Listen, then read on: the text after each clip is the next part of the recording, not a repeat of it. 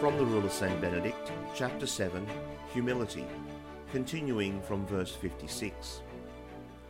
The ninth step of humility is that a monk controls his tongue and remains silent, not speaking unless asked a question. For Scripture warns, "In a flood of words you will not avoid sinning," and "a talkative man goes about aimlessly on earth."